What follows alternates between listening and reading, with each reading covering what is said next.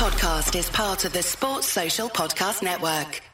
It is the Anfield Wrap. Neil Atkinson, Paul Senior, Gareth Roberts and Adam Melia. International breaks, often they come at the wrong time. They come when you don't want them. This one probably has come quite nicely for Liverpool. But it also bookends sort of two anniversaries that there are. The two anniversaries are as follows. It's just gone, one of them, Sunday the 8th, 2 years of Klopp at Liverpool. And on Sunday the 15th, FSG's 7th anniversary of owning Liverpool comes up. So we're going to talk about each of them. And we're going to sandwich with those conversations something that Gareth did, talking to Tony Zeverona, who's the chairman of Prescott Cables, and he did that on Saturday, just gone for non-league day. So that's coming in the middle. We're going to start with Klopp, then we're going to talk to Tony, and then we're going to be talking about FSG. That's the order of events, and the first up, therefore, is Klopp. And Gareth, the first thing that sort of hit me, I ended up doing maths today, which is a bit mad, in that I was doing maths to try to work out, is it defo 2 years? And it is defo 2 years. It feels longer. Yeah, it does, I think. I think it's because it's been so... You know, when Klopp arrived, he talked about, one of the first things he said was about it being emotional football, and that he was looking forward to seeing how much this city loves its football. And I think the way it has been emotional, literally has been emotional. And that's why I think it maybe feels like longer, because, you know, he arrives obviously with everyone down in the dumps about Brendan Rodgers and about the end of that reign. And there were people falling out over that, and there were people with different opinions over that. He brought everyone together again, Klopp. Some people didn't like the fact that he was revered from day one, and still to now sort of bring that up. I was revering him from day one. I went to his first press conference, and I just found him really impressive from that day one. I thought the stuff he come out with was spot on. I could see how he was a fit for us, and I was confident that we were going to go places, and look, it hasn't quite worked out. I mean, you know, losing two cup finals isn't great. On that's my next thing on my list. So what were, and I'll ask everyone this, what were your expectations when he came in? You know, where would you want us to be right now? Do you actually think we're behind a curve anywhere in terms of where you'd have expected? He talked about, I mean, he wasn't shy about it, was he? He talked about winning trophies from day one, and I think that's the right thing to do for Liverpool. I'll always say that, because, you know, that's what Liverpool should be aiming for, and that hasn't happened. But then we go so close, and I was just sort of going back to, you know, his time here before, just looking at the results and remembering some of the games, and, you know, very early on, really, there was stuff to cling to as being aye. You know, we won 3-1 at Chelsea. Coutinho got a couple, I think, there, and then the 4-1 at Man City as well. And I remember early on thinking, you know, this is something special. This, you know, to go to City in particular and blow them away that night like we did. I just thought, hang on, we're on something here. And then, you know, and there has been quite a few high moments. I think Manchester United in the Europa League, Dortmund, blasting Everton everywhere at home. You know, that should never be sniffed at. But then there's too often there's been something around the same time that brings you back down again. And I think that's why I would say it's been emotional, because we've lost games under Klopp a lot. It feels like that we shouldn't do, that, you know, we should win. And I think the expectation, you know, it's back to that question, the expectation for me is that Liverpool are in a top 3, top 4 and challenging for the title. To say win it, I think I get why people say it, and I get why they want it. But I just think it's so hard, and we'll probably come into all that later on, but I think it's so hard to just put the bar as the title and anything else is a failure. It's so hard to win this league. Paul, what were your expectations when he came in? I think the sort of where I expect them to be now. I think anyone who thought we were going to get this quick fix manager maybe didn't know quite as much about Jurgen Klopp as maybe they thought. It never happened straight away for him at Dortmund, and I think that there's always a word that I've taken from Klopp, and it's development. He's not, you know, I remember us doing the Radio City. I should say being up Radio City Tower for the Rodgers reaction sacking shows, and we did hours up there, and people were talking about Ancelotti or Klopp at the time, and it was almost seen that, well, maybe you buy into the long term project rather than the quick fix. And then I think people forget that they sort of wanted to sign up for the long-term fix, the sort of strategic management and the project manager that Jurgen Klopp is, rather than, you know, Ancelotti, where he might want to go and spend £150 million and you might win something straight away, but as it shows at Bayern Munich now, that it sort of just peters out after a short while. So I think he's sort of about par where I expected him to be. I think he'll be disappointed that he hasn't put anything in the cabinet because he's had 2 opportunities too. That being said, he played Manchester City and took them to extra time, and the Sevilla game's obviously a disappointment. The contrast between the first half and the second half in that game. But then last season, I think some of the football we've seen is as good as what we've seen in 13-14, and everyone sort of reveres that. I think there's definitely still green shoots despite what's been a disappointing start to this season. But what I always want from a manager, and sometimes when pressure goes on, and I think Jurgen Klopp's maybe under a tiny bit of pressure at the moment, is that you can still see little bits of positive, and that you can see that the project's still developing, and that there's maybe other things. So you look at Trent Alexander-Arnold, Ben Woodburn, Joe Gomez, them lads coming through, and I still think there's enough here in this manager now where you can go, you're still in an all right place, you know. Even if you look at the league table, I know the last couple of results have been a bit disappointing, Newcastle especially, but you go, we're not that far away. You know, this literally, you win this weekend and a couple of other results are in your favour, and you're right in the mix. That's where the frustration's coming from right now, Missed isn't opportunity. it? Yeah, that you know they're capable of better. So, you know, you've got people pitching like, you know, a couple of away draws as being not that bad because it's away from home and it's a draw. But the reason for the frustration is, you know, they're better than that. You know, they're capable of winning both of those games. And the fact that they haven't is a mild concern. That's true, but this can happen to any decent side. And I mean, if this is our crisis, you know what I mean? It's not that bad. Just be still. I can't exactly remember where we are in league standings, but you're within a game's reach of Tottenham. You're within a game's reach of Chelsea. All right, I'm pissed off that Arsenal are ahead of us, but you're in a game's reach of them. So things can change really quickly, and we can be sitting here in 2 or 3 weeks' time going Liverpool title contenders. It's that close still. We win the next 5 games. I mean, we win the next 5 games at any point, and everything looks more positive. And I think that is, just to pick up on something that you said, is you know, about a long-term project. I think what people don't think about in the long-term project is that it's going to involve weeks after you've lost games, where, you know, and it's, people's psychology is up or down depending on whether you've won the last game these days, more than I think in the past. And it's about psychology, I think, with Klopp. So he is like a psychology manager, and I think that was I don't know whether it was my expectations before he came in, but quite quickly you could see him fixing small bits of the psychology around the club, and I thought that he was setting us on a path towards success, but just in general, building constant progression, basically. So, and I think that was. I remember we talked in the summer basically about where we think we are and all that sort of thing. And I was saying that it's all about constantly feeling like there's been progress made. And I think halfway through the summer we were still saying, well, that could be the case. And then as the summer finished, the psychology didn't feel that great for the first time since Klopp's come in. And I think that if you're not, as we've seen in the past, if you're not shooting for the stars, then you quite often just fall on your face.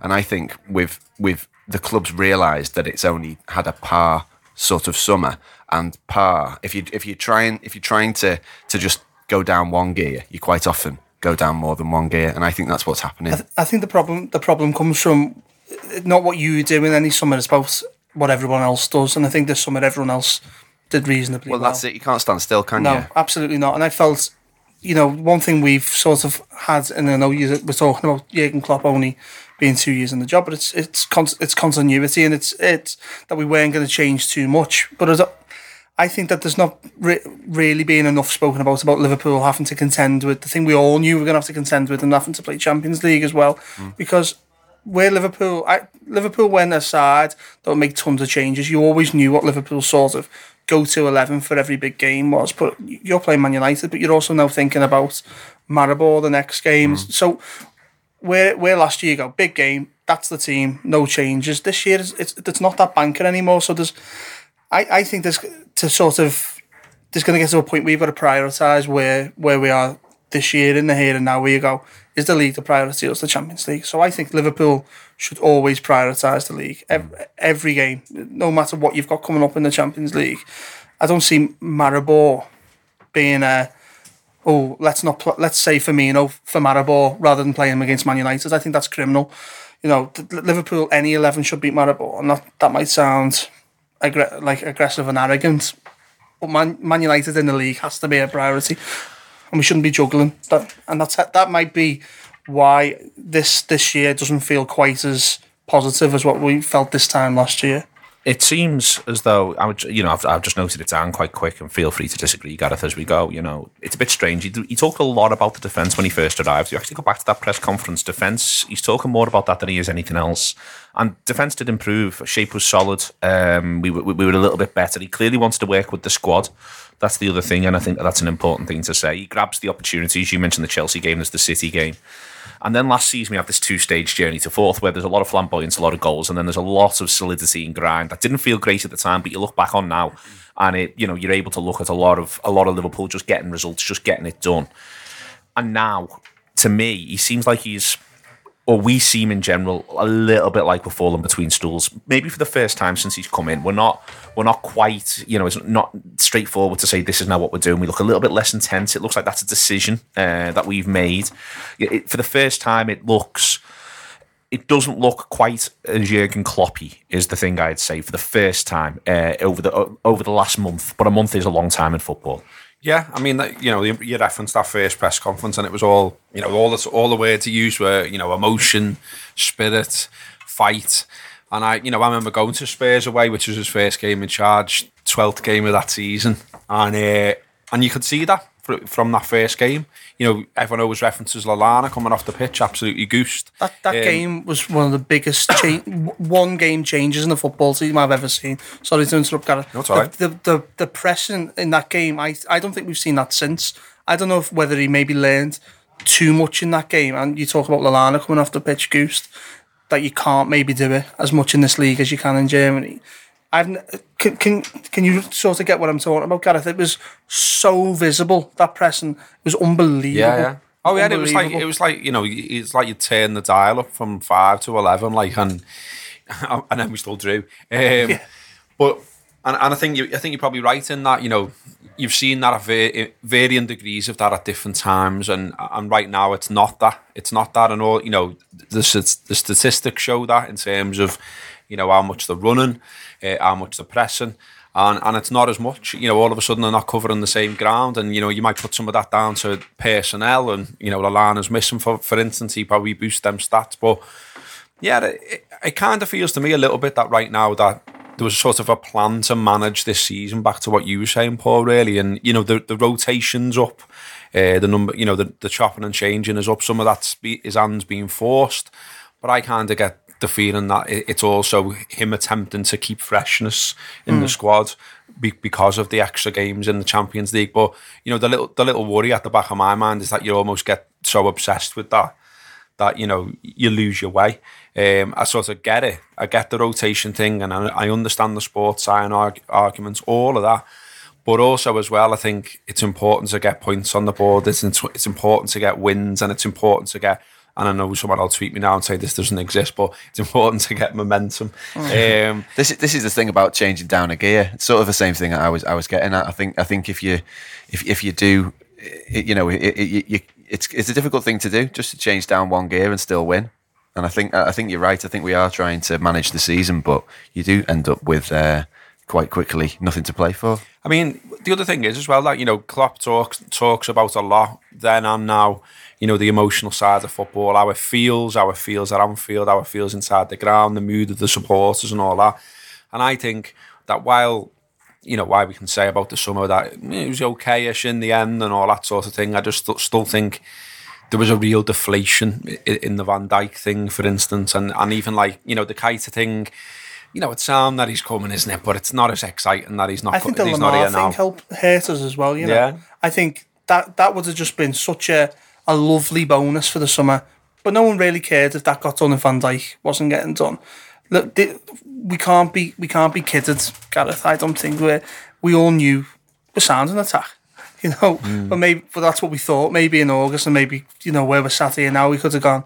Minded Thomas Lamar in that midfield somewhere. Isn't the Keita thing a bit of a kid though as well? Like we've basically been kitted, haven't we? And I remember saying this when the transfer window ended, sort of talking to Rob about it, and he was saying, "Well, we include him." Now we're in the season. You don't. We don't. He's not here. And what you should be doing, by the way, is going back in January and just saying, "What does it take now? Any hopes? What does it take now to get him in?" I mean, I can't wait for another January conversation. Oh, it's fantastic. January's fabulous. Join us then to discuss FSG yet again. January is fabulous. I love the conversations about value and availability in January with Phil.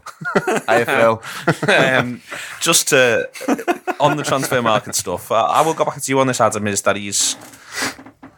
that a lot of the shite that when he first came in 2 years ago, he worked really hard to get rid of and was emphatic in trying to get rid of, as sort of found a way to put itself back on the table. He's very much about coaching players, very much about final responsibility, very much why he is all obsessed with transfers.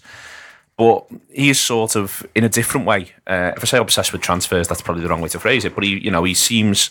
There does seem to be, Stephen Colker aside, which is mad, and probably isn't remarked upon enough how mad it is.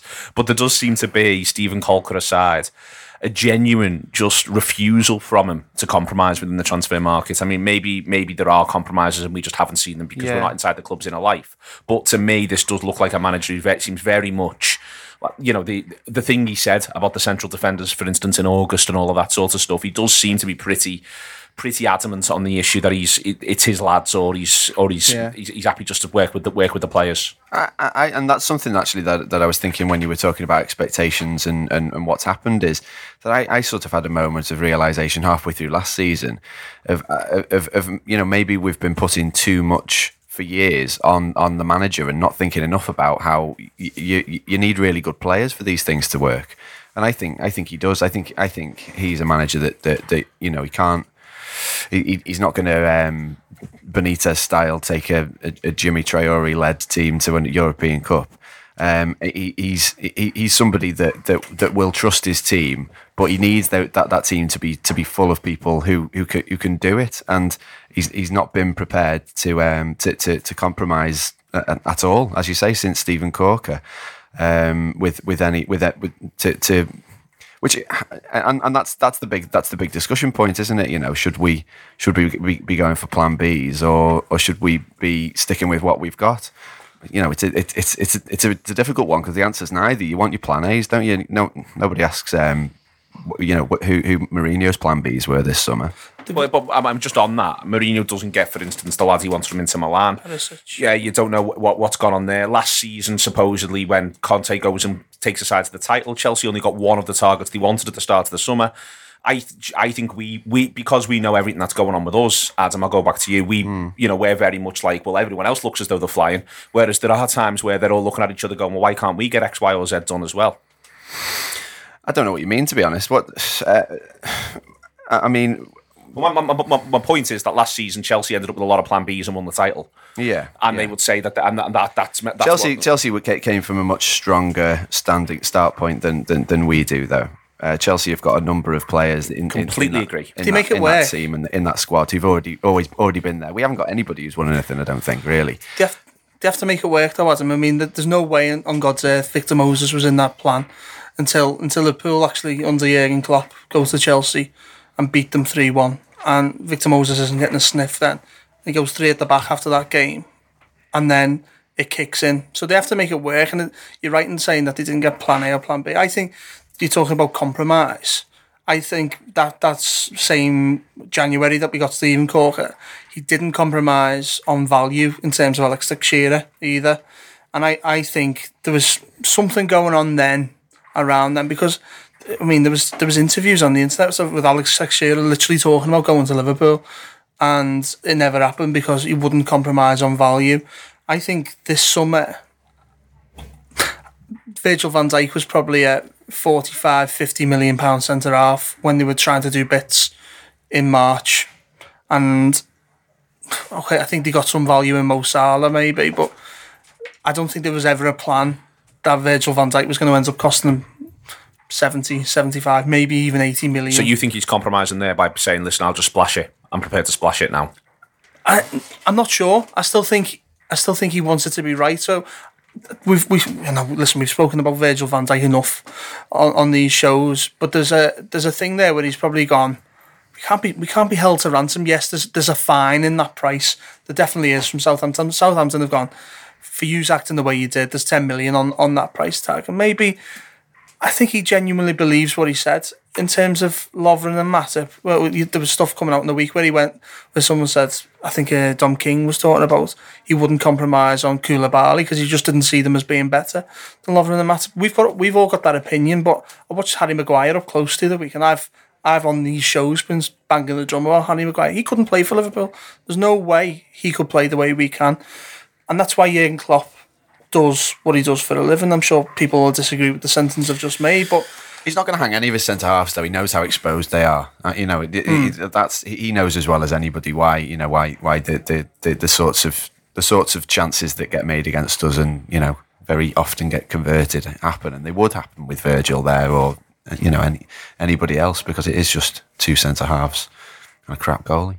If there's and that's what I was going to get onto there. If there's a worry for me about Klopp, it's that he perhaps shows too much faith in some players at times, and I think there's evidence of that. I think look, he thinks Lovren's all right, he thinks Mignolet's all right, he thinks Moreno's all right. He doesn't really seem to have made a big effort to upgrade on like Henderson even, and then someone like Sturridge. All these players, he's put faith in them to be all right for us this season, to do a job for us this season. And perhaps a more ruthless manager who just goes, no, they're not good enough. I want to keep her who's a number one, and I'm paying for them. I don't care what it takes. Same on centre halves. Same all the way through. And I get that it's a bit of a juggling act in terms of we haven't got unlimited dough, but equally, we've ended up with dough just sitting in the bank, and dough just sitting in the bank doesn't score goals for Liverpool, doesn't win games for Liverpool, and so. That's a little concern for me, and that it's the same as the Plan B thing, perhaps. And look, maybe he'll just say, look, if we get Van Dijk and we've got Keita coming in the future, then sound. But we're in the here and now in this season, and the problem, he's got to manage moods. He's got to manage whether he likes it or not, and he doesn't clearly. But he's got to manage, what the wider world thinks of him, because all that becomes an influence. All that is part of the psychology of winning football matches. And if it grows and grows that. He's got problems, he's not all he's out to be made to be, and all this sort of thing. That will start to seep into minds everywhere, players, fans, and then all of a sudden, you've got these doubts again. Because, he talked massively, didn't he? And everyone's still quoting it now, doubters to believers. I think it got said before, and it's right to be said that. Look, I'm still right behind him. I still think he's a great manager, and I wouldn't want to change for a minute. But at the same time, you have to go outside and have conversations with people to hear that some people have now got doubts again about him, and some of those doubts I feel like are his own doing. I disagree a little bit with the beginning and what you said, Gareth. I think he has identified these problems. So Virgil van Dijk, Naby Keita, Loris Karius are all him going, I know there's a problem at goalkeeper, at centre half. But if you buy a keeper for £4 million, what do you expect to get? Do you know what I mean? It's all well and good saying that, but that's his choice, and yes, you can hang him by that. That's what I'm saying. I do agree, but I mean, it's not that he's ignoring the problem either. So I think some people go, well, why won't he address the defensive issues? Why won't he address the goalkeeping issues? Well, he's tried that, but he thought that Loris Karius would address this. I still think there's something in Loris Karius he sees. I don't know what it is, but I think he does see something in him. And then obviously trying to, he doesn't see enough in him to play transfer record on Virgil van Dijk. Yeah. 75 million. He thinks that's the remedy to this. So I don't know if he thinks him, Joel Matip, and whoever a fullback. We didn't get Virgil van Dijk though. That's the Well, that is the problem, Adam. And I mean, I think the way it went, I think people forget that we sort of did have Virgil van Dijk, but we just didn't have him. We also had a lot of time to look for someone else. Yes, and that's the bit where you can hang him from, but. Because it's not just about quality; it's about numbers, isn't it? As well, it's about look. I get the argument how many centre halves are there better than him and him, but it's not just about them being better. It's about having cover in that position. And Clavin, for instance, is a bag of shit. Yes. He's not good enough. So and anyone can see that, and anyone who's watching football, Lovren's hardly ever fit. So that's what I mean. So that's the big thing for me. These are big problems with our squad, with our side, that haven't been addressed by our manager. And so if people want to throw that at him, I get it, to be honest. Do you know what I mean? And I think those things are a little bit of a worry, because it's like, look, you've got to manage everything here. I mean, maybe the thing is that with this 6-year contract and everything else, that he's thinking about the future, and that's fine, and I get that, and Keita seems to signal that as well.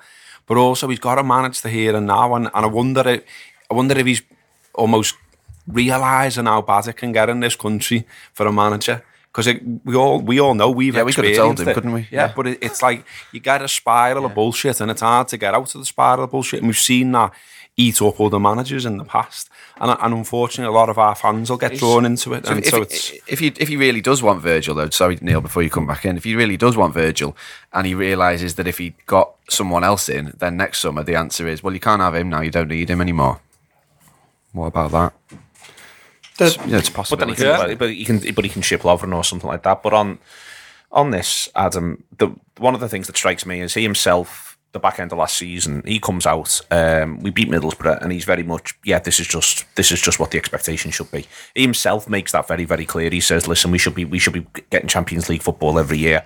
And he's clearly got that at the forefront of his thoughts, and I think he's had that all the way through. Yeah. But simultaneously, there's no tougher time to do that. You know, we were talking before about Chelsea, about Tottenham, about Arsenal, the two Manchester clubs. There's actually no tougher time to do that, and simultaneously, he isn't doing us a favour being Liverpool manager. There are expectations, and there are, and that's something that's long frustrated me. The idea that he is doing us a favour, he isn't, and he knows that as well. I don't think for a second he doesn't. But as Gareth's saying, if you do sort of set your own expectations, you do get to build your own bar, and then you're not clearing it. Then it is. This could be one of the reasons why he probably now currently feels under the most pressure he's felt under. Well, it's a pressure game. I mean, I think that thing that he said after Middlesbrough was another example of his, I don't know if it's psychology or just tinkering around different areas of the club.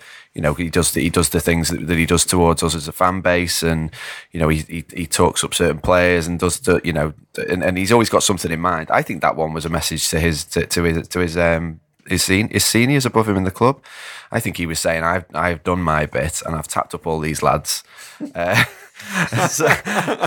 now it's, he doesn't say it explicitly at all, and he hasn't come close to saying anything explicitly along those lines. But I think what he's saying is, right, well, this is what the next step looks like, and we do belong here, and join the dots. The next part isn't about him. He's done his bit. That's what he meant. I've done my bit. It's all done. And I'm a bit worried about him now, because I think he's gone a bit quiet. I don't know. I'm not sure whether it's just me not paying as much attention to interviews when we're not winning games, not watching Match of the Day, that sort of thing.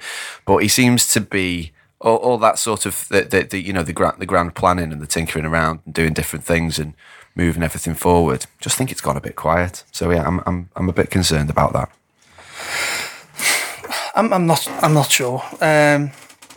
I just think it's not gone perfectly so far this year, and I think there's a little bit of circumstances around it. I do think having one of the most integral players towards the way we play missing is maybe something we've overlooked, obviously, at Lallana, and I also think that he's maybe made a mistake in not finding a home for James Milner. And I know we've spoke about this in a number of shows, but introducing Albi Moreno back in, and then on the other side not having Klein, and then a little bit of a change in midfield and bringing Coutinho in, and I just felt like we'd found around the Leicester and Watford time last year, we found a perfect balance, and it just worked, and that got disrupted a little bit. And then we've never been able to build a steady base because one of the two centre halves always seems to have something wrong with them.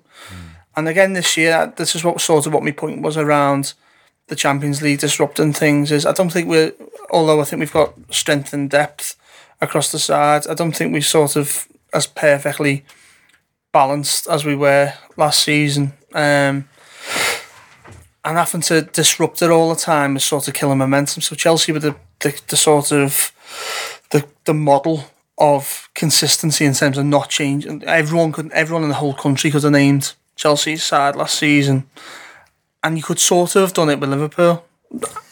This season, I couldn't tell you who's playing Saturday. I really couldn't, because I just feel we keep... It feels a little bit Rafa to me, where you go... He always used to talk about thinking one game at a time, but he never was. Do you know what I mean? It's like... I think we need to go a little bit back to basics and just start getting points on the board. And if it means surrendering Champions League, last 16 or whatever our realistic hopes are for that, then so be it. But at least go and finish high enough in the league to be in it again next season, but build upon it, rather than maybe getting to June next year and with no Champions League and you want Virgil van Dijk because you didn't get him again in January, but he goes, well, no, I'm going to go to a Champions League team this year. Okay. Work through all of that there. We'll be talking about FSG in a minute or two. 15 minutes to be exact. We are, before then though, Gareth went to Prescott Cables for non-league day, and because he goes to Prescott Cables reasonably often, and watched the game, and we'll have a chat about that, and spoke to Tony Zeverona, who is the chairman of Prescott Cables, and this is their chat. Okay, it's me, Gareth Roberts. I've come along to Prescott Cables today for non-league day, and Prescott have won the game. They've beat Trafford 3-1 in the FA Trophy qualifier. Joined now in the boardroom at Prescott Cables by the chairman of the club. Tony, if you could introduce yourself and tell us a little bit about what your role involves and about the club as well. My name's Tony Zeverona. I've been chairman now. This is my 14th season. My role in the club is virtually everything. If I summarise it today, I actually got the toilet rolls out the stock room to give to the Trafford Football Club officials. We do everything. There's no, there's no roles or whatever. You've got to roll your sleeves up and get stuck in here. The football club is the centre of the community. It's a CIC, Community Interest Company. Every person pays a £5 membership, including myself. We have our voting rights every year, so I've been up for election for the last 13 years, and hopefully, I've been re-elected, and long may it continue. And a decent enough crowd today, about 300 and odd, wasn't it? Yeah, I haven't heard the actual confirmation yet, but the attendance has been up. I've been speaking to a few of the young lads today before the game. There's a good factor about the club. Maybe 2 or 3 years ago, we were struggling. Our attendances weren't that good. But if you look on corresponding fixtures for the last 2 or 3 years, it's probably up about 20-30%, which is a massive impact at this level.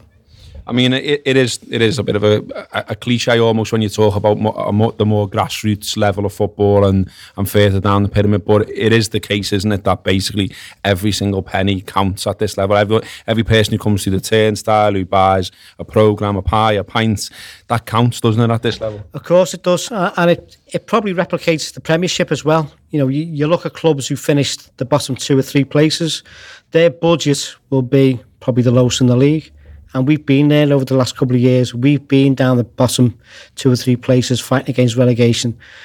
We've probably increased our budget by about 200 or 300% this year, which is a lot.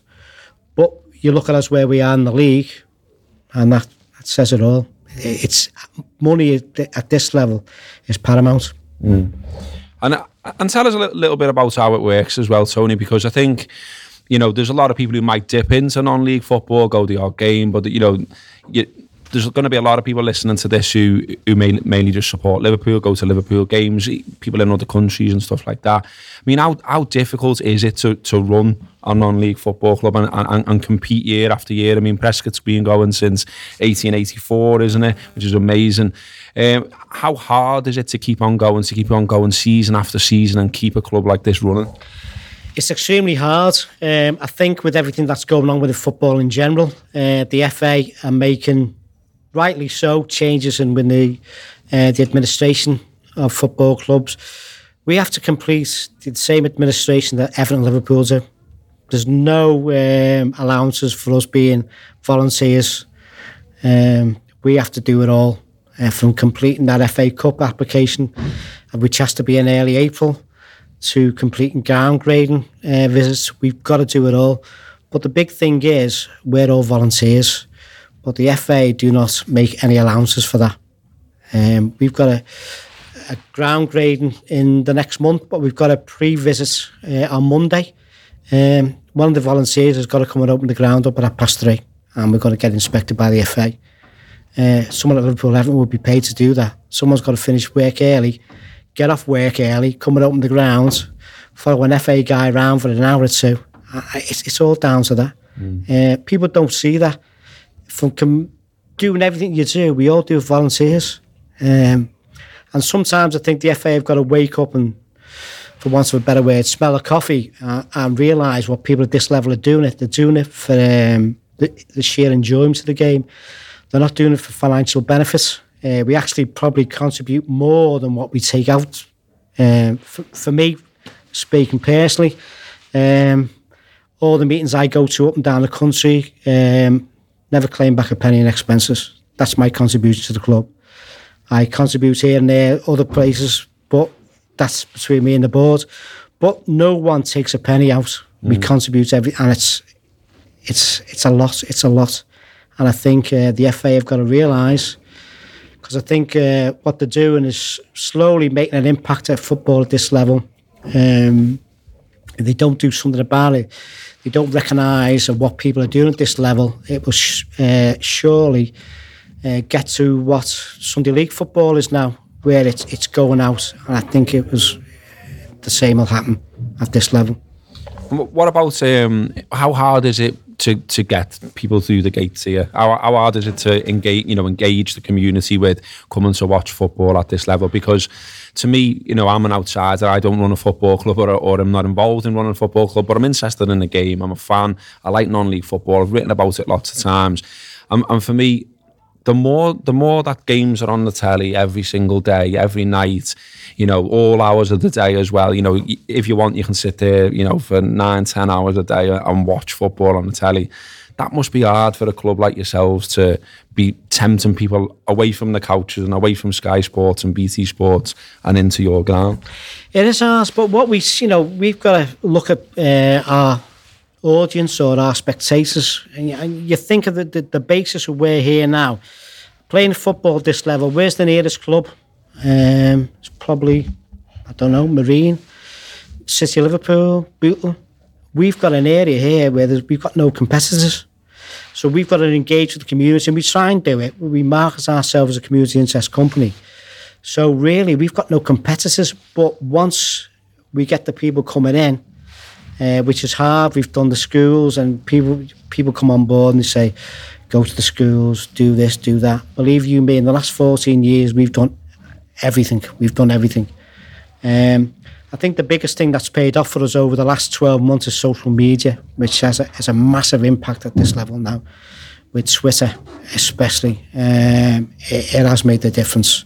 The commercial manager, Steve Garnett, has made a massive impact at this level, and it's engaging the youngsters who probably don't read a newspaper or whatever, but Twitter has made a massive impact with this club. And on the pitch as well, Tony, I've been up to Prescott a few times, watched games here, and you spot a player and you think he's decent. You speak to some of the lads who go every week and they're like, yeah, he's on this score and streak and all this sort of stuff, and but they're like, someone's going to swoop in here, someone's going to come and get him. Again, how hard is that side of things? How hard is it to bring talent to the club, keep talent at the club as well? It's hard because that it's not just the spectators, but we're standing there, we're going, and it's been a long time since we've had a player on contract. The last player we sold was Mark Duffy, who is now playing for Sheffield United. We got £5,000 for Mark Duffy. We got a 25% sell-on clause, and that netted us about another £7,000 or £8,000 when he went to Morecambe. But since I've been involved in the club, we sold the player to Macclesfield for £12,000, and we put a sell-on clause with an England cap. Now, it never happened, but this is the things you do. There's toilets out there, portable toilets. We bought that with the sell-on money that we got for Carl Baker. So it all comes back into the thing, but we can't afford to put a player on a contract because we've got to play him every week. And if he's injured, suspended, we've still got to play them wages. It's hard. And our youth team who beat FC United in the week, we've got a couple of good lads coming through. But there's already clubs looking at them. And the young lads at that age, some of them have got agents already. So that's what you're battling against. It's hard. If we had the money, I'd put every player on contract. But we haven't got it. So we decided not to put anyone on contract this year because it gives hopefully the manager more money every week to put a decent side out on the pitch. And what you've mentioned a few times just in this chat about people volunteering and about people giving up the time, getting out of work early, all that sort of thing. I mean, that is the way it works at this level of football, isn't it? Right across the board. You know, all the other clubs that, you know, are local, you mentioned some of them before. It's down to people who actually love football. They're not in it for the rewards. They're in it because they love the game. They want to see the game played on their doorstep in their community. And actually, that's a lovely thing, really, isn't it? Because I know I get cynical about the game sometimes and cynical about the way Liverpool are. This is actually a good story, isn't it? It's a nice story. It is. And long it may continue. When I step aside, because I can't do this forever, I hope someone else does it. I didn't think I'd be in this job or in this role of the years that I have been in it. It's a great feeling when you side to playing in the FA Cup. And it's a great feeling, for argument's sake, last week to see Mark Duffy score that goal at Hillsborough against Sheffield Wednesday. And I'm thinking, yeah, come on, Duffy, put that in the back of the net. Fantastic. It's you look around this room now. I know you can't see it because we're in the ballroom at Prescott now. But all the old pictures of all the guys that have played for us since 1884, all the teams are up there. It's got a very good reputation, Prescott Cables. I think we're a very friendly club. We're very inclusive, and I pride myself on that. Long may it continue. Last of all, then, Tony, what are the ambitions for Prescott? What does an ideal season for Prescott Cables look like for you? Well, for us, FA Cup, that's the big one, isn't it? You like that glory, but unfortunately, we're not in it this year because, and fair play to City of Liverpool, they did turn it over that night. But FA Cup, that's the one. I think where we would go in the future, I think maybe the league above, but even that has implications, financial implications, because you know you're playing in the northeast, you're playing down south, you got your travel expenses. It's a big step up for the lads. You know, probably you're talking maybe 2 or 3 lads who would still be with us. We'd have to, you know, invest in the team. So I think we're at a level that we're at, but we'd like FA competition glory. Get that bit of time on Match of the Day, which Warrington got the other year. And if you look at the FA prize money in the FA, 75 grand for a little bit of a show on the telly, which would be great. But I think we are at a level now. We'd like to consolidate ourselves. We think we are probably one of the better sides, better run clubs on Merseyside. We'd like to see a couple of lads coming through. For me, given the opportunity of maybe when they've been released by Everton, Liverpool, Samir, whoever, to still find that gap and make it. Carl Baker got released by Liverpool. He was on the reserve list for Lillishall when they all used to go to Lillishall. Now, Carl Baker just signed for AFC Calcutta, I think, but Carl played for MK Dons, for Portsmouth, Coventry. He made it in the end. Coming to Prescott Cables is not a step back. It's just consolidating and being able to move on to the next level. And I think local lads, be it from South Liverpool, be it from anywhere around Merseyside, they come to Prescott Cables and they've got ambition. They will make that step up. Tony, thanks very much for your time. Do look up Prescott Cables. They are on Twitter, as Tony mentions. They're on Facebook. They're on Instagram. They're everywhere. And try and get down here one time for a game. It's a lovely place to watch football. There is a community feel about the place, and they do a nice pint as well. And what a guy he was, Gareth. What a guy he was indeed. You enjoy going and watching Prescott whenever you can, don't you? For non-league day. I do. It's an exception, you know. Yeah, all of them. Not just Prescott as well. I like going to Marine as well because I've got a bit of an affinity to them because I reported on them for the Crosby Herald back in the day. And Prescott, yeah, that's sort of the nearest club to me, Mars. I mean, growing up, it was Knowsley United, but they've gone, sadly. So yeah, Preki Cables. But no, I enjoy it, and I like the idea of non-league day, to be honest. Some people are sniffy about it, some people are sniffy about everything. But I think it's a good, it's just a little reminder that, you know, there are football clubs all over the country that have been running for a long, long time. Prescott, for instance, have been going since 1884. And it's, you know, there's people throughout the history of that club to this day, as you can hear from Tony, giving up, you know, enormous amounts of time to just make sure that there's a local team playing and that there's a team there that people can aspire to go and play for and maybe go on to good things in the future. And I personally think that's a bit of a wonderful thing because, you know, we can get dead cynical about modern football and about owners and about everything about it, really. But I think when you get down to that level, there's a real honesty about it because there's just people there, as I say, who are doing it for the love of the game. They're not doing it for any kind of huge financial reward. I mean, those lads are getting about 70 quid a week at Prescott Cables. And the people who are helping out around and about making it happen, you know, produce the food, the pitch, the ground, all the rest of it, they're getting nothing out of it other than enjoyment, other than just seeing, you know, Prescott, for instance, represented, if you like, and people turning up and enjoying themselves. So yeah, I enjoy it, and I enjoyed myself on Saturday. They won.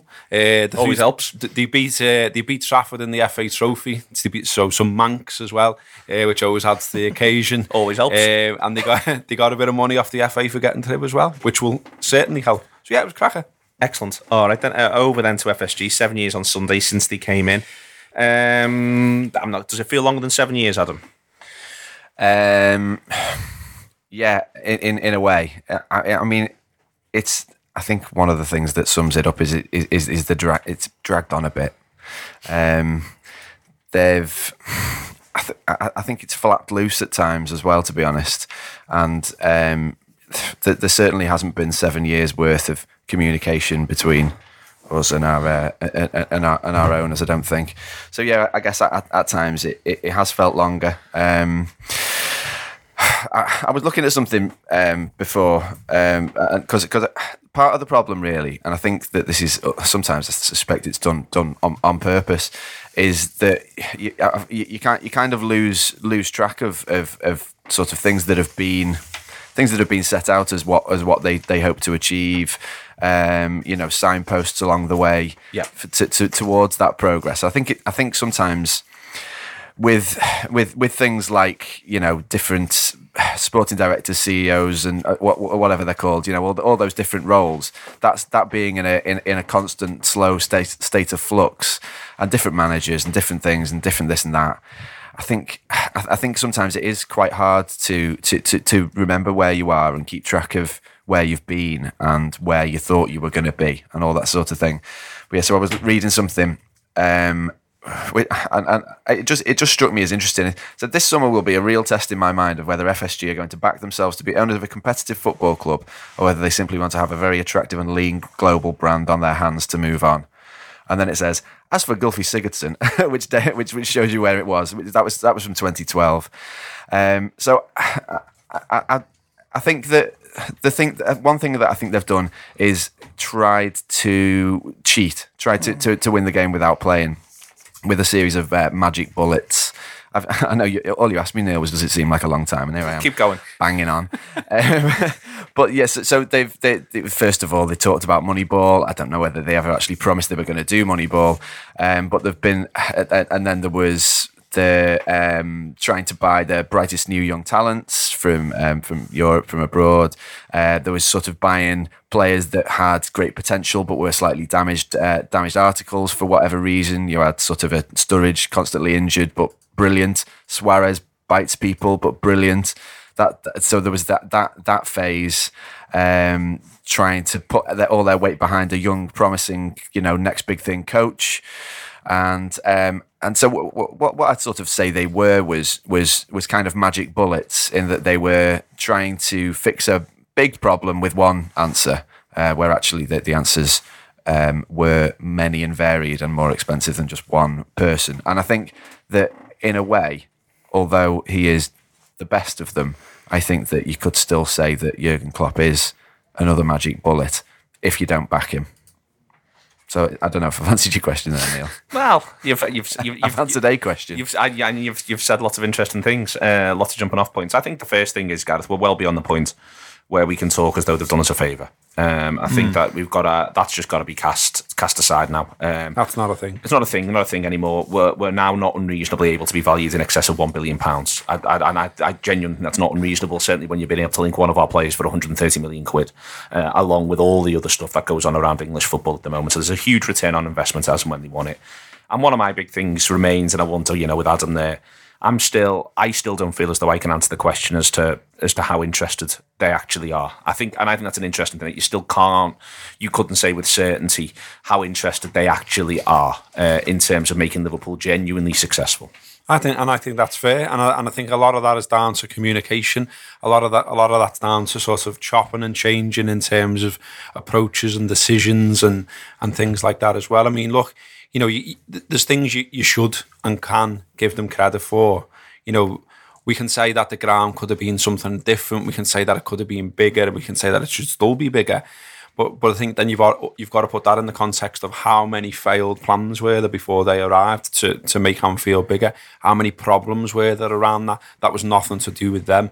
So, and that was one of the key reasons, David Moores, for instance, ever even looked at changing the ownership of Liverpool, that he felt that they were getting left behind to an extent. So we look, some credit for the main stand, but then equally, and this is the thing with FSG for me, almost every hand that you give them something on, you have to take away by another. So if you give them credit for the main stand... Does it annoy you as well when that goes the other way? If you know what I mean? That whenever you try to sort of say, listen, this has got to be better, someone is rightly able to go, yeah, but what about? Do you know what I mean? Yeah. Like I find the fact that you're always constantly, I've written it down here, this constant sort of credit and debit column thing going on with them is a bit like, I'd just quite like some certainty, if you know what I mean. Yeah, exactly. And the key thing, what I was going to say is that all of it to me comes down to communication. I still don't think the communication's the best. I don't think you hear FSG as a collective talk often enough about Liverpool Football Club and what they aim to achieve with it. And you look at something like off the pitch, the Annie Road. I think every Liverpool fan out there would say you should be doing the Anfield Road. We need to get more fans in there. And then there's zero communication on it. That you got John Henry saying something about it abroad some time back now, and then nothing, just absolute nothing. And that's not good enough. What are you doing with the Anfield Road? Why don't you let us know? What are the reasons why you don't? And it's the same with the sort of the team, and maybe they feel like they've been burnt by doing interviews in the past, and they'll be held, their quotes will be held against them and all that sort of thing. But again, so not they good. should. But yeah, and not really? not good enough. Yeah, because you've got all these people, myself included, and everyone around this table included, who are absolutely fully invested in this club, and have been all our lives, putting all our money into it, going home and away, all the rest of it. And so the least they can do for us is communicate with us. I wondered whether that was part of their original strategy, because that was a big issue for Hicks and Gillette, and they did make big promises. Well, I remember it really well. I remember John Henry being pictured with a load of Liverpool books under his arm.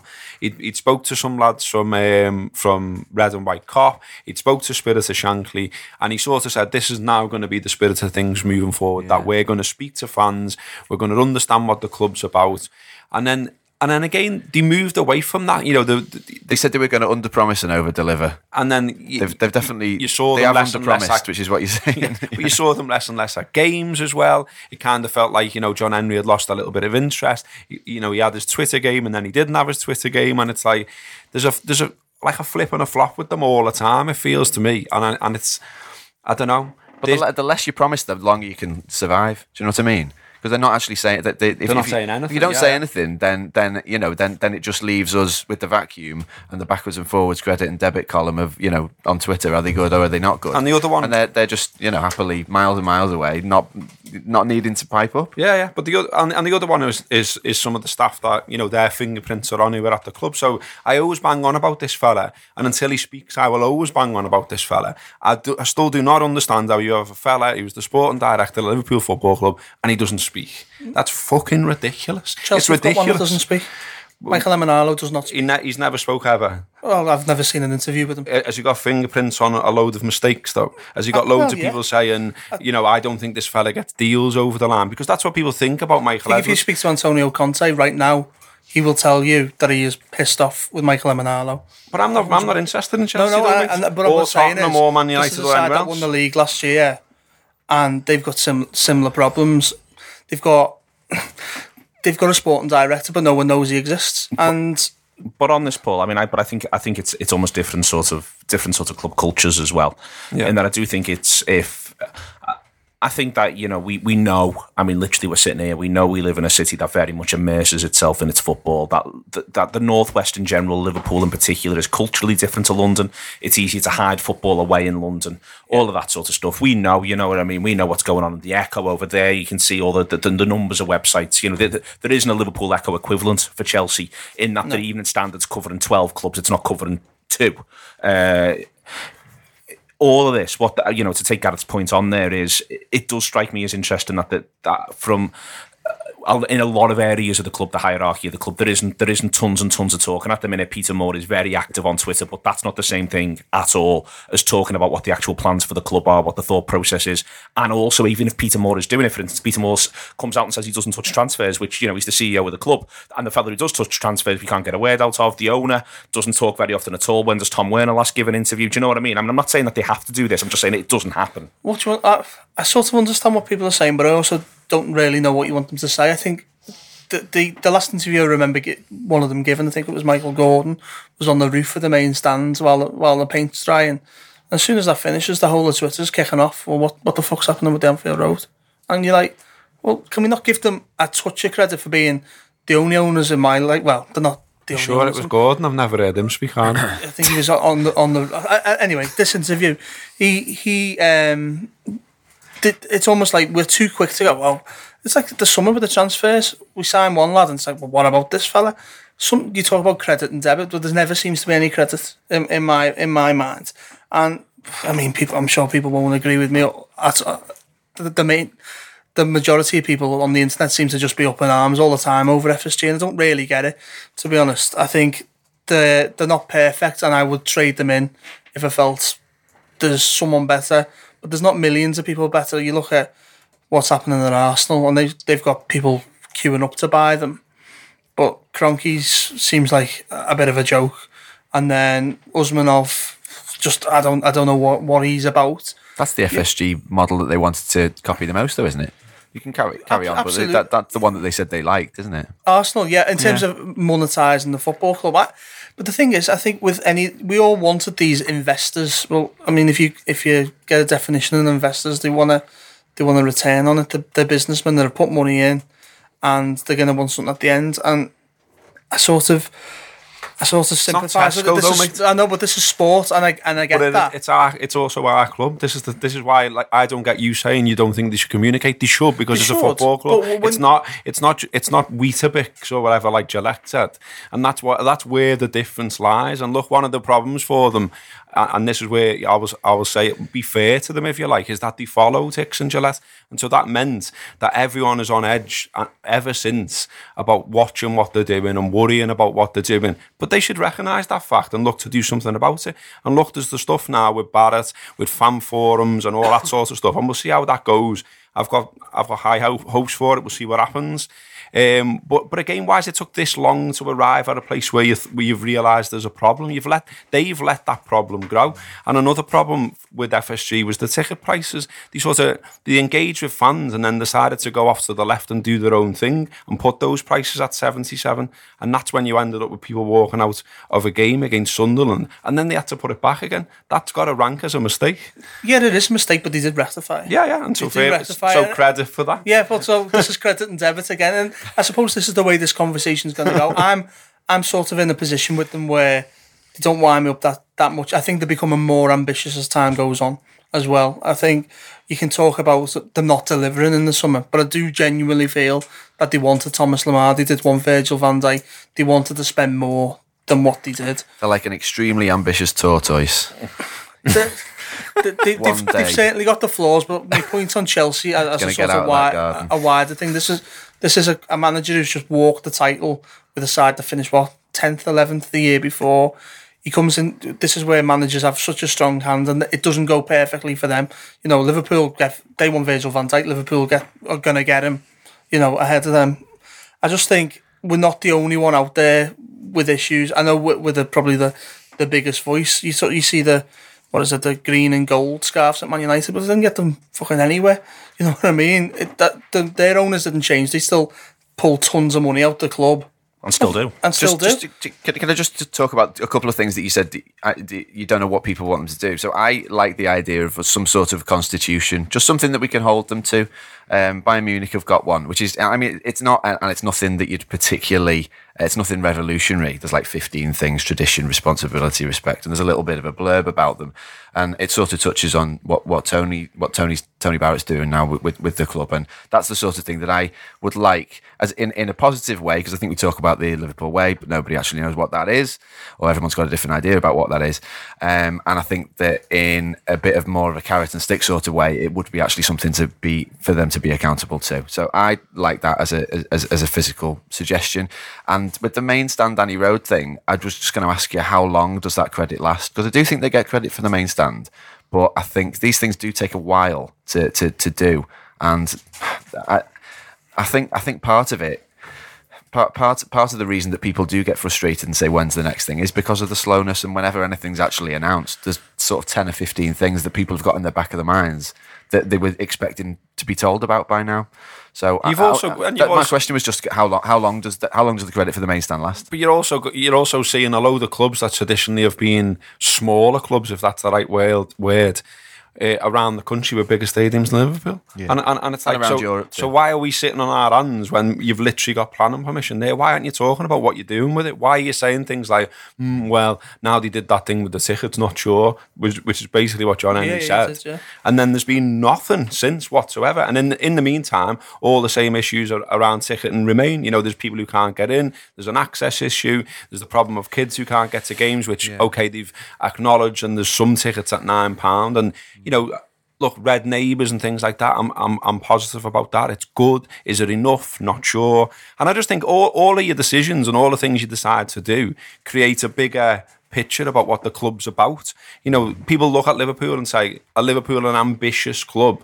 I think the manager says you're ambitious. What they did in the last window, not so sure. The size of the ground, not so sure. So it's, yeah.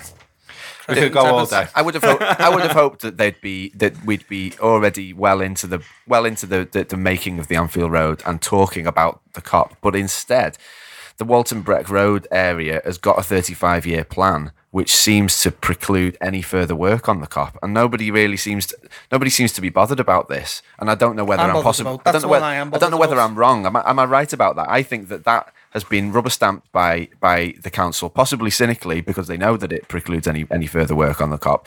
But the club didn't even get involved with the Walton Brett Road 35-year plan. That's insane. The Kop is the one I'm bothered about, to be honest. I do care what happens with the Annie Road. I'd love it to be a 30,000 seater stand, obviously. I hate the fact that the Kop is overshadowed now by that main stand. Yeah. It doesn't feel like this famous spying Kop that... Even the way the main stand was built, sorry to interrupt, even the way the main stand was built isn't like, when we do this, it's going to fit in. You can tell by the way it's built. It's not like the first one hotel behind it. So, but you know what I mean. It's not going to fit into to any work that they would.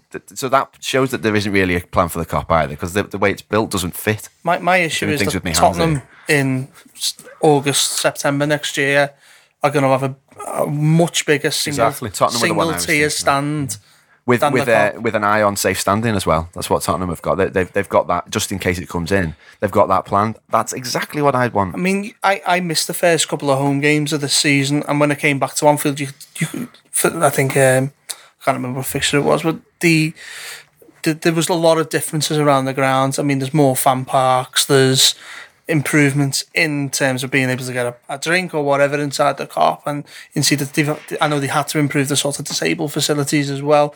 You can see there's been further money spent, so you know that Liverpool are definitely staying at Anfield, but there is at both goal ends there's issues. You know, neither of them are big enough for the modern game, but I sort of look at them as businessmen. If I sort of stick my business head on and go, they can't just do what Arsenal did and just hope they stay a top 4 club for the next 10 years. And Liverpool, what have they got, a turnover of £300 million or something? it's not quite the big business turnover that you think. So for them to drop 120, 130 million pounds of profit, and that Anfield Road isn't really paying for itself at the level that it's meant to. It's difficult from a business point of view. But Gareth, what he pulled me up on before, this isn't Weetabix and this isn't this.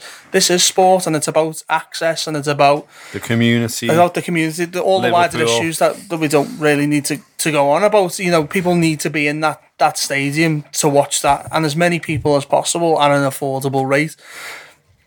But you can't just pie in the sky pull 130 million pounds out of the air, and then buy 100 million pounds worth of centre half. I'm conscious people have got parking and all this other stuff. I'm conscious Gareth's got to run somewhere, and they can run because I've not talked to you for 10 minutes, and they're always my favourite shows. And you know, fair play to you for your credits and debits, because that's what I wrote on the agenda, and it's there. Is, you know, I'll go to you first, Gareth, then I'll go to Paul, then I'll go to Adam. Is, what does it look like then? What I'm asking you is, you know, what does a change of ownership look like? And that, you know, in that, is there a path for your ideal, for 80% of your ideal ownership listeners, ideals, and we all know about that. But for, you know, my ideal owner is probably me, but I'm not going to happen anytime soon. But you know, what does your ideal ownership look? You know, your plausible ideal ownership look like, and can FSG get there? Well, this is where. I don't know about can FSG get there. Look, we'll see what happens with the sort of latest round of things that they're attempting. I mean, but it always feels like that's always the case. But maybe that's just being a cynic. But it's what like, I mean. That's what we were saying in 2012. Yeah. So that's what I mean. So like, oh well, what might they do in January? And this latest thing with the fans, well, maybe that'll work to solve the engagement issue. I mean, the ideal for FSG is they start communicating more, would be my one, and that's not just through Peter Moore tweeting. It's through, in general, speaking more to fans, engaging properly with fans. And as I say, these forums maybe will do a bit of that. But in terms of ideal owners, that's where I struggle a little bit with it all. Like I've permanently, not just me, many others as well, the Anfield app in general, I've got like a cabal of lads permanently on our case about we don't talk about FSG, we should be demanding they leave and all this. Well, who do we want in? Because I that's the bit where I struggle with. If they've got information different to me, fine, come and tell me. But, you know, is there a queue down Walton Breck for a load of fellas with 10 billion quid in their arse bin who want to buy the Reds? I don't think there is. I don't think there is. And I think, you know, a lot of the stuff where I see people talking about the Middle East, I think a lot of that's on its arse now, and maybe the money's not there that you think. I know I can see what's going on with PSG. I'm not blind, but, you know, I just don't think there's loads of people queuing up who want to buy Liverpool, but also who want to buy Liverpool and come in and bankroll it to death. That's the other thing. That's what people are asking for. It's like when people say, "Oh, well, they only won the League Cup in the whole time they've been here." I'm disappointed with that as much as anyone else. But equally, it's hard. And I think we said that on the clock bit, didn't we? It's hard, all this. You know, no one else, all the other clubs that we keep referencing, they're not there going, "I'll let Liverpool win it this year." I mean, it's just hard, but Liverpool have got to sustain a certain position and make sure they stay there. And the one thing that always really bugs me is that Leicester won the league. That's what bugs me, because that could have been Liverpool that year, and that should have been Liverpool that year. And why weren't they ready then? Do you know what I mean? And I'm not saying that against FSG, but that's where someone somewhere, collective or even collectively, they should have been going, "Why wasn't that us then?" It's so frustrating. But yeah, I don't know what the ideal owners are, because, you know, there's lots and lots of failed attempts to own Liverpool, including one by the fans share Liverpool. I think the money now that you're talking about, you mentioned over £1 billion before, there's absolutely no way fans can raise that. No. You know, is there a model, you know, similar to the German one where there's some fan representation at least? That would be quite nice. I'd quite like the idea of that. But I still don't know who comes in and fancies that though. So I think a lot of what Robbo says is right. And you talk about there not being a queue down Walton Breck Road or whatever. You talk about these are the same lads who would have jumped on Steve Morgan, being the owner of Liverpool Football Club. And we're jumping on Moores when he was here. Yeah, absolutely. Yeah, I remember there being flags at the front of the Kop, Moores out, Morgan in and all this. And then it turns out, look at Wolves. DIC, bankrupt. You know, Robert Kraft, another one. Doesn't want to pay anyone China. Over 100 grand a week. Kenny Huang or whatever his name was. Where's he? The guy who's at Valencia having an absolute nightmare. These are if everyone would have always got Peter Lim, that's the guy. If these would have put Gary Neville in charge of Valencia and they're put Ronald Koeman in charge of Valencia, nearly took them down. These are lads. Lovely dig there from Senior, by the way. I think we should all doff our cap.